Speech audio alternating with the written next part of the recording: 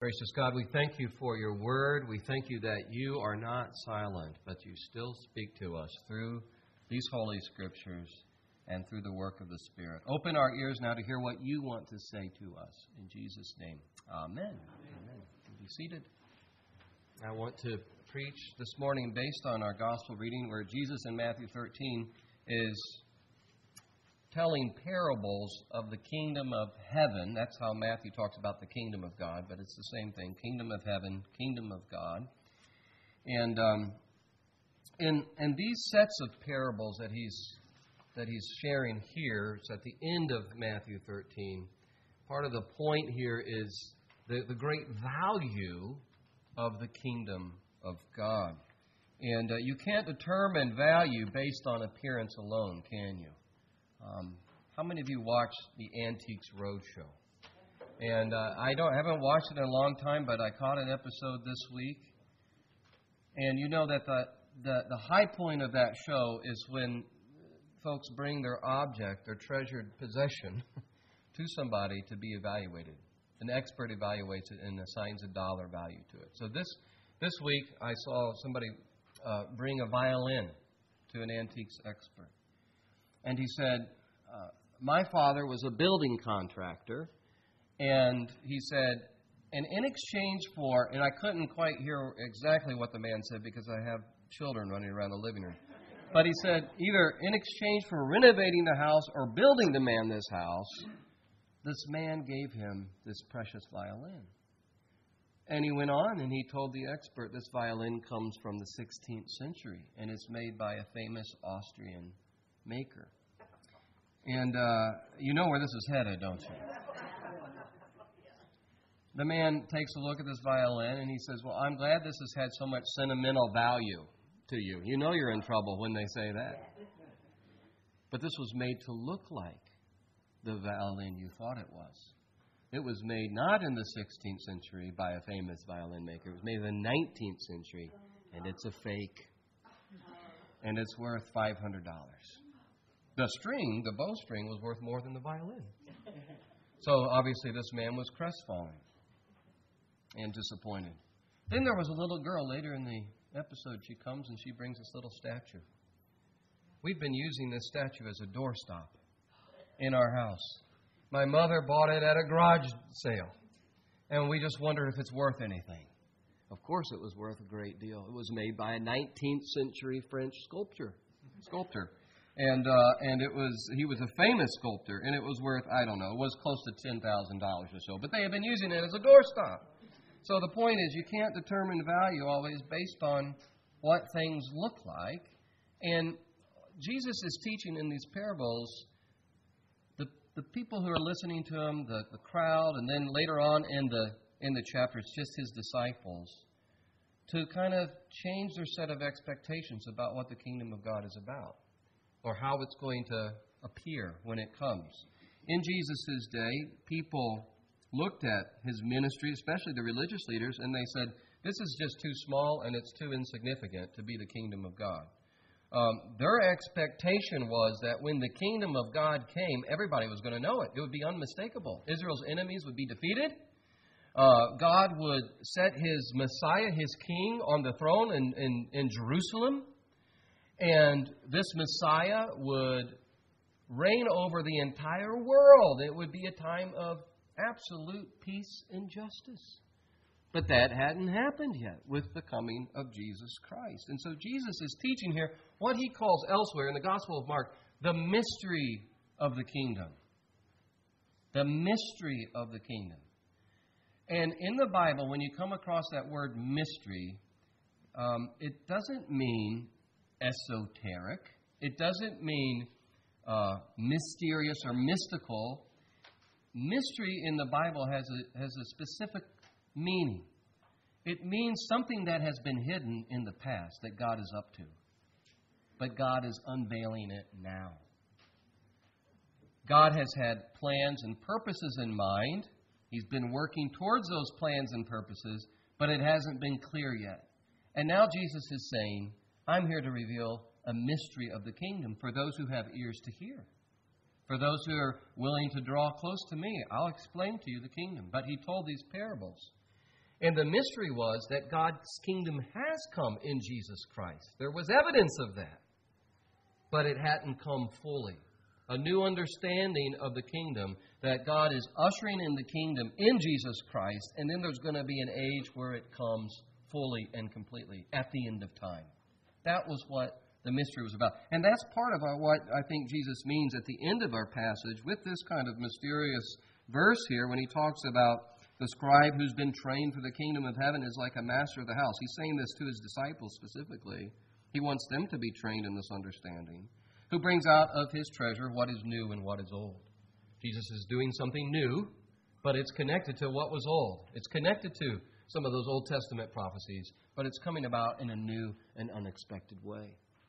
And again, part of it had to do with the size of his movement and the scope of it, the scale of it, the visibility of it. And people said this is just too small to be really that significant. And that's when Jesus uses those two parables, the parable of the mustard seed and the parable of the leaven, to teach a point. And he says, even though it looks insignificant, it's beginning insignificant, one day it's going to be magnificent. It's going to be unmistakable. It begins like a grain of a mustard seed. It begins like a tiny bit of leaven in bread. The mustard seed was known in Jesus' day as the smallest of seeds. And of course, you know, in leaven, you use yeast to leaven a bread. It only takes a little pinch to do the job. So you think about Jesus' ministry, how he started his movement with just 12 men, small movement, 12 ordinary men from Galilee. These were not the Ivy League men. These were not guys from Princeton or Harvard or Yale. These were guys from the local community college or trade school. How are these guys going to change the world? How are these guys going to make a great impact in the world? And yet they did. They did. They changed the world. And today there are last time I looked, over 2 billion people who call themselves Christians. But it started with Jesus and these 12 men. A little mustard seed.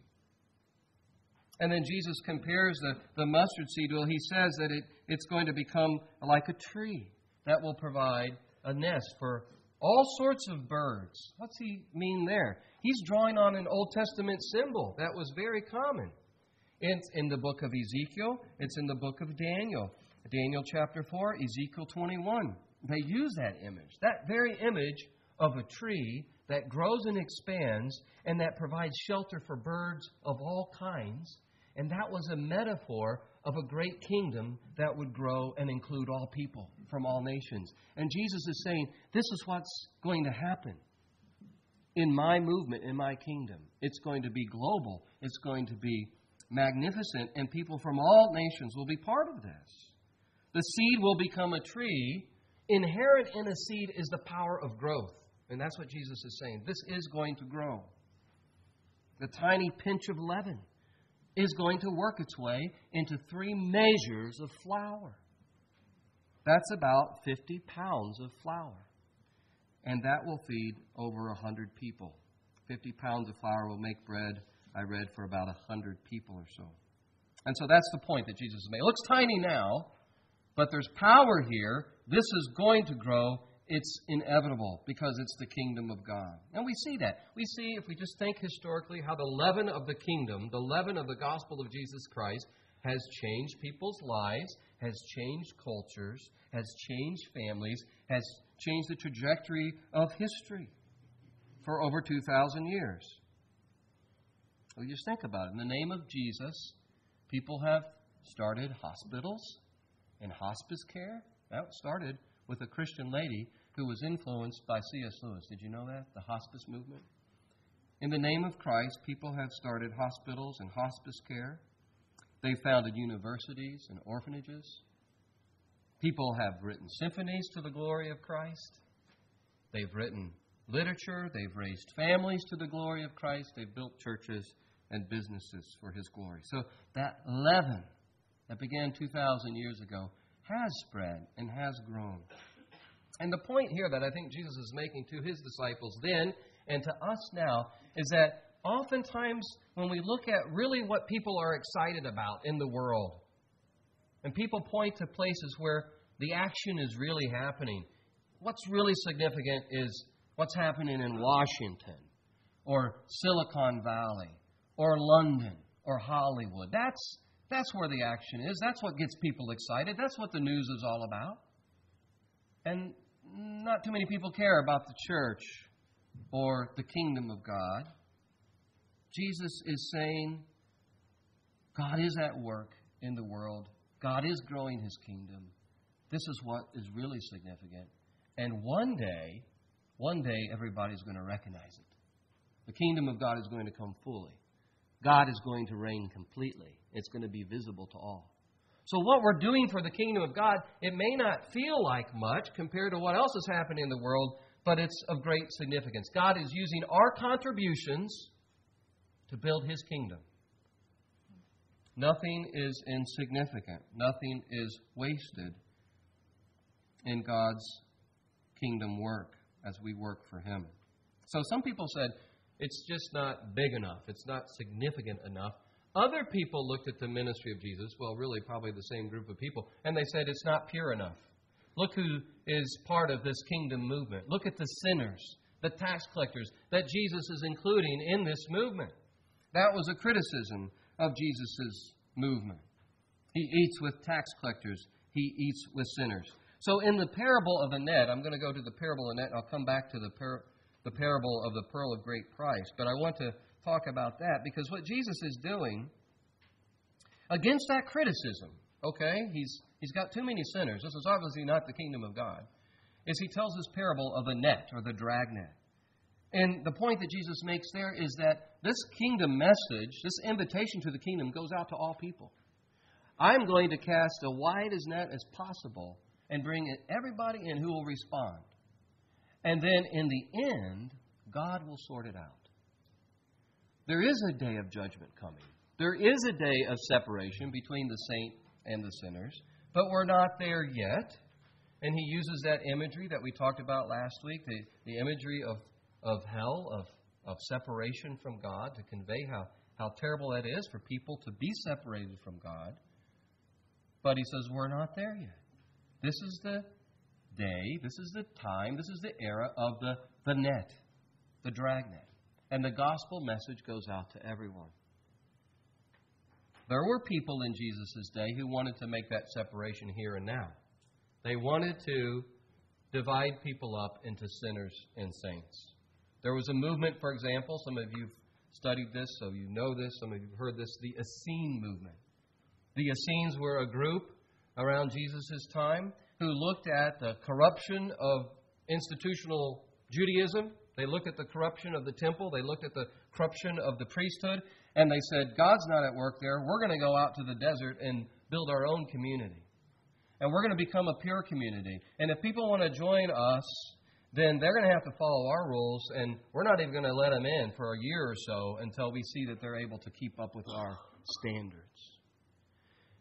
Somebody called them the spiritual special forces of Jesus' day. The Navy SEALs of Jewish legalism. That was the Essenes. And they thought by doing that God would be so pleased that He would go ahead and bring in the end time. And He would bring in the Messiah, and they would get the kingdom going that way. And so when people like that saw what Jesus was doing, fellowshipping with tax collectors, sinners, prostitutes, calling everybody into the kingdom who will repent, they said, no, that can't be it. But Jesus said, no, there is coming a day of separation, but right now the gospel goes out to everyone. Right now God is compassionately reaching out to every person who will hear the call of the kingdom and repent, and He'll bring them in. Now is the day of the net. And that's a lesson for us, isn't it? We don't get to pick and choose who we think will be a good candidate to become a Christian. Sometimes we do that. Maybe not intentionally, but we thought, this person will never get it. They'll never understand the gospel message. Or this person is way too far gone. Or we don't really want those kinds of people part of our church because that won't represent very well to the community, so we're going to not really bother with that group. No, Jesus is saying you cast as wide a net as possible. It's not our call to try to build a perfectly pure spiritual community. That leads to legalism. Our call is to cast a wide net, to share the gospel with everybody from every group, And then we trust God to do His work of transformation in their life. And obviously we leave the ultimate judgment of a person standing with God, the ultimate judge. But we cast a wide net. The third parable, I'm not going in order here, but I wanted to end on this because I love these two parables that illustrate the great value of the kingdom of heaven. The great value of being part of the kingdom of heaven. What does it mean to be in the kingdom of heaven? What does that mean, to be in the kingdom of God? It means the kingdom of God is the reign and the rule of God. It's not a place, it's a state. It's to live under the authority of God, to know this King as your heavenly Father, to know Him as a God who loves you and watches over you and gives you hope now and for life eternal. That's part of what it means to be in the kingdom of God. And in these parables, Jesus is saying nothing is more valuable than that, than being in the kingdom of God. And so He tells these two parables to teach us that point. The first is the parable of the man in the field, or the man who purchases the field. And he comes across this treasure. And immediately he recognizes that treasure is more valuable than anything else he possesses. And so, in order to get the treasure, he gets the field. In order to have the treasure for his possession, he has to first possess the field, and he sells everything he has to get the field so he can get the treasure, because he knows that treasure is of immeasurable value compared to what he already has. And did you notice that Jesus says he goes with joy to sell everything he has to get the field? He doesn't do it grudgingly. He immediately recognizes the value of this. He doesn't have to debate with himself. He doesn't have to ask his wife or his friends, what do you think? You know, we've got the car and we've got the house and I've got this stock here. Do you think it's really worth selling everything? No, he immediately sees. We don't know what was in the treasure box, but you can imagine for yourself what might be there. And he says, no, this is worth everything. Right now, I'm going to take it. I'm going to get it. Some people come into the kingdom of God like that. You know, there's some people in a certain stage of life, in a certain place of life, they hear the message of the gospel of Jesus Christ. And they immediately say, this is what I have been looking for my whole life. This is what I need. This answers the longing of my heart here and now, and I'm going to take it. When I hear John 3:16, God so loved the world that He gave His only begotten Son, there are certain people, when they hear something like that, they say, yes, that's for me right now. It's the most precious thing to know that God loves me, and He's proved that love in giving me His Son, Jesus Christ. There are people, when they hear the message of the forgiveness of sins, right then and there, they say, yes, I'm going to trust in this message. There are people who, when they hear a message about how God, who created us in His image, can restore the dignity of that image and give us hope and meaning and purpose, they immediately receive it. And they say, this is the most valuable thing I've ever heard, the most important thing I've ever heard. And they do it with joy. And then there are people like this merchant who are on a search. And they search for quite a time. And he's searching for something valuable. I admire people like this who want to know the significance and the meaning of this life. And they're on a search for truth. And they're on a search for beauty and ultimate goodness. And so they look at various religions. They read philosophy. They seek meaning in art and literature and music. And then eventually they come to the person of Jesus Christ. And they say, yeah, this is what I've been looking for.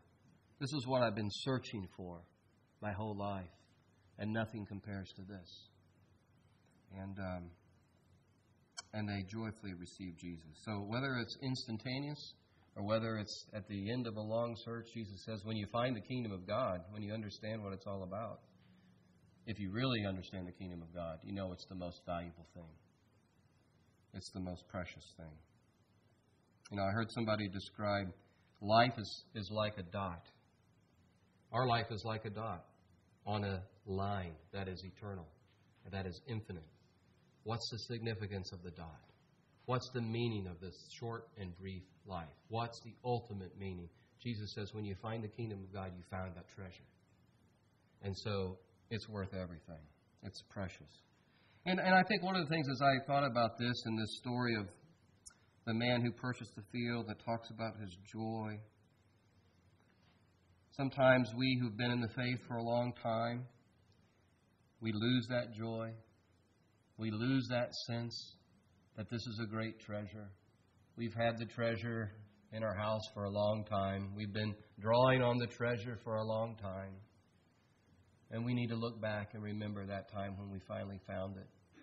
And we understood what Jesus really did for us and who Jesus is and how precious this is and what it means to have this hope and what it means to have the forgiveness of our sins and what it means to have a sense of purpose that you're not going to find through money and fame and status and significance and everything else that the world is chasing.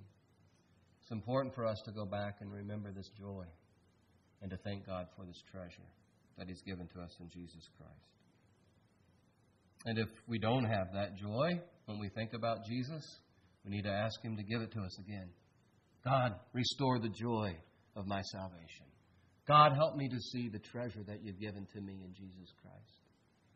If we've never had it, Jesus is saying, whatever it cost you, your pride, your prestige, your status, whatever it cost you, your priorities, it's worth giving up to know that you're in the kingdom of God.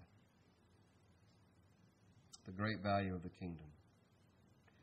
So remember the joy of the kingdom. Friends, God is at work growing His kingdom today.